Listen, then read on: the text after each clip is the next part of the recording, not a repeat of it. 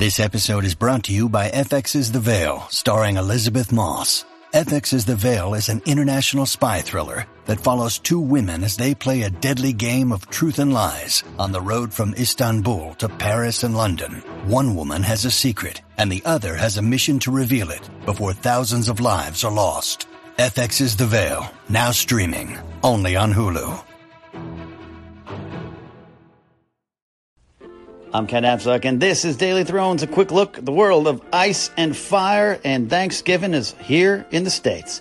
Going to be tomorrow. Feasts will be happening, family gatherings, football, and naps, and a lot of thankfulness. So let's talk about what are we thankful for in and because and from and surrounding Game of Thrones. It's what we're all here for. I'll start. I want some calls from you guys for the next couple days. Number one thing I'm thankful for is a amazing, intricate, layered world to crawl into. That's what I love about Star Wars, or Lord of the Rings, and all these big kind of epic fandom-built properties that, they create these wonderful worlds, this lore, and I've never crawled into a world like this and just soaked up the history, the fake history of the world that I'm in. Star Wars is just starting to get that because of new canon. Expanded universe stuff had created a history, Old Republic, way into the future, but it never fully, for me, meshed with what I thought Star Wars was. And there's some great things and there's some bad things, and then it got all erased and we're starting over again. So Game of Thrones, Song of Ice and Fire, this world from George R. R. Martin is so deep, it's so connected, it's so intricate, it's so smart, it's so silly, it's so wonderful. And that's the number one thing I'm thankful for from Game of Thrones. I jumped in because of the TV show. It's like, I've heard of this. Let's see how this TV show matches what my friends think about these books that I haven't read and maybe I'll never will. And then right from the first pilot, from the first 30 seconds, you see White Walkers, they're like, whoa, what is that? And then Ned Stark's talking about dire wolves haven't been south of the wall in thousands of years, but it's a house sigil. Blown away by the history right then and there. And I had to dive in. It wasn't just about going into the books. I get those map books, the history books. The World of Ice and Fire book is probably my favorite of the Game of Thrones books. And it's just the histories and lore of this time, the histories and lore on the DVD Blu-ray sets, those special features. Love those as well. There's so much to soak up, learn from, study, and that is the number one thing I'm thankful for. Well, the first thing I'm thankful for. I can't say it's number one on the list. That list is still building and still forthcoming. So, guys, I want to hear your things, your thoughts, your opinions. What are you thankful for about Game of Thrones here on Daily Thrones?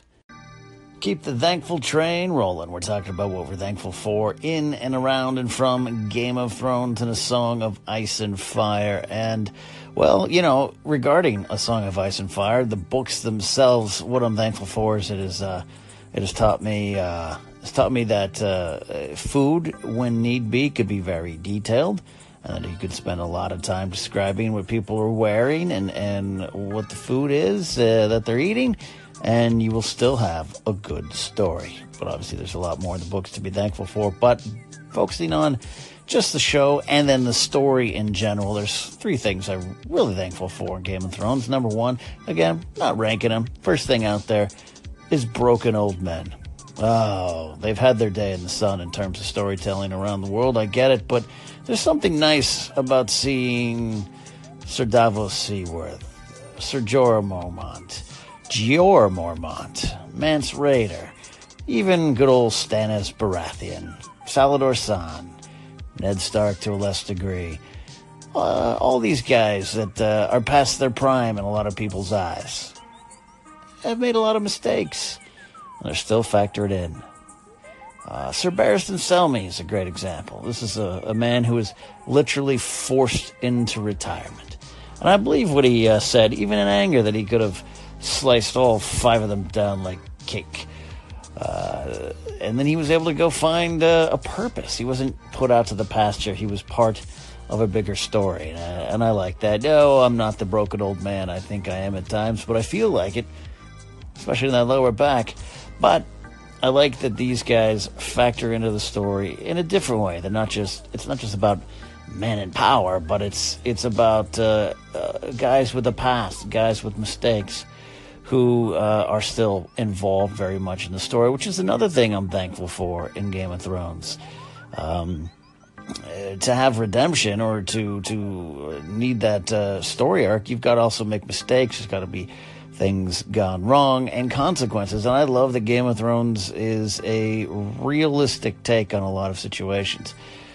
It is realistic, to a certain degree, as we can talk about a world about dragons and magic and swords. It's realistic that Ned Stark died.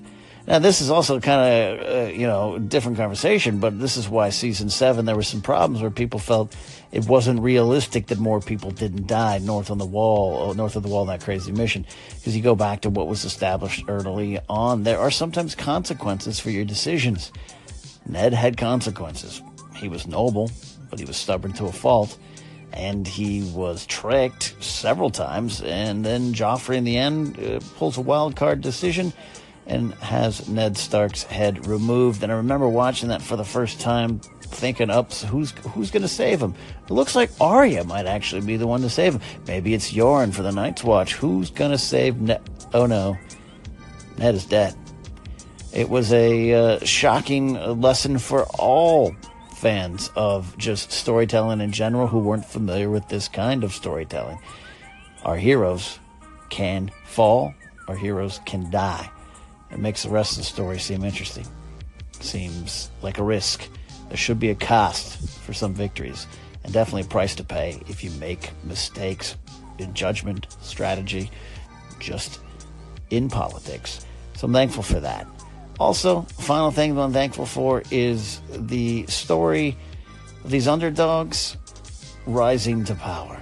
These underdogs finding their purpose. I think that's a good thing. And also, a story that's pretty honest about the world that the women of Westeros and Essos, and it can translate to our world, the world that they have to face, which is not fair, it's tough, it is evil, it is brutish, and it's often directed at them, and they're often the victims of it. And there are women in this story that rise above that.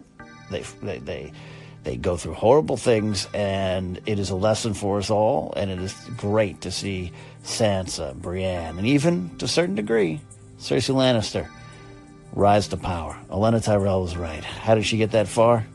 She just ignored the men. That's a powerful lesson, apropos, and I'm thankful for it. What are you guys thankful for?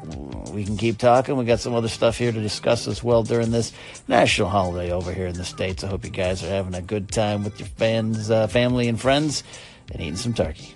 We'll keep the conversation going here on Daily Thrones. Hey, Ken, just one last thought for today. I'm wondering if Game of Thrones will stand the test of time. Not so much in if the series will hold up, because I think we can all say safely that it will.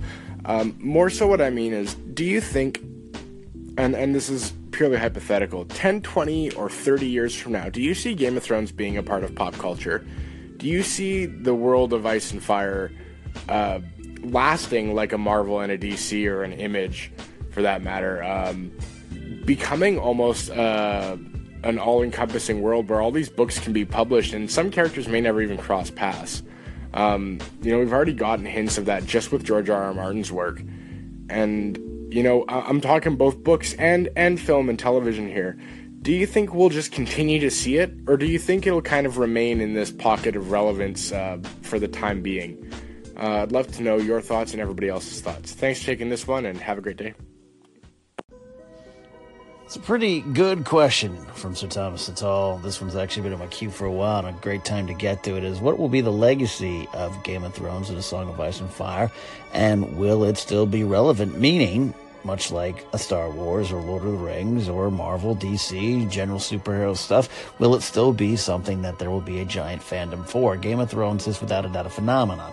What happened in 2011 when the show hit on HBO, and it started strong, but it actually grew. And let's not forget, there was actually a time when, producers weren't sure if HBO would give them a second or third season. There was always this kind of like, oh, good, they renewed it type of feeling early on. But the show is definitely huge, and it has spawned an entire podcast realm. Though there were some great podcasts that existed before about the books. And the books were obviously hugely popular, but now it is translated, now it's gone beyond the walls of just sci-fi fantasy or kind of magical fiction and all that kind of stuff. This is something huge. This is what your next door neighbor watches on Sunday nights as well. So will that last? Well, obviously with the show ending, it could change, but these prequel or spin-off series, whatever they come up with, could extend it. But 10, 20, 30 years from now, will this still have the impact like some of our bigger fandoms? And it's possible. The books, as great as they are and as popular as they are, didn't reach and haven't reached that Lord of the Rings Tolkien status, or even say a Chronicles of Narnia to a lesser degree. Like it's not something that's going to be studied from generation to generation. Now it's possible. It is possible that they could have that kind of legacy, but it will always be, maybe will the books in a weird way become like a footnote to what the show did? Will we still be having Game of Thrones podcasts in 10 years? Probably not. I'm going to ride this train for as far as I can take it, and then we'll all pack up and leave. So the legacy, it'll definitely have its moment in history. Will it still be discussed? Will there be new stories, especially after George R.R. Martin passes? Could his estate hand over the rights to something else? Could you see a big screen adaptation of another part of the story? Would we see Robert's Rebellion 15 years from now? Hey, let's tell Robert's Rebellion on the big screen. It's possible. I think the show has, it's not just a footnote in television and entertainment history. It's definitely going to have its own chapter. I think it will change a little bit, but there will always be a bit of a legacy, and we will always have these 8 great seasons to remember. That's it for now here on Daily Thrones. Enjoy your holiday tomorrow if you're celebrating Thanksgiving. And if not, you can still tune in here to Daily Thrones. And even if you're celebrating, tune in here to Daily Thrones. We'll try to get some stuff up during my holiday break so I can keep talking Game of Thrones with you guys here on Daily Thrones on Anchor.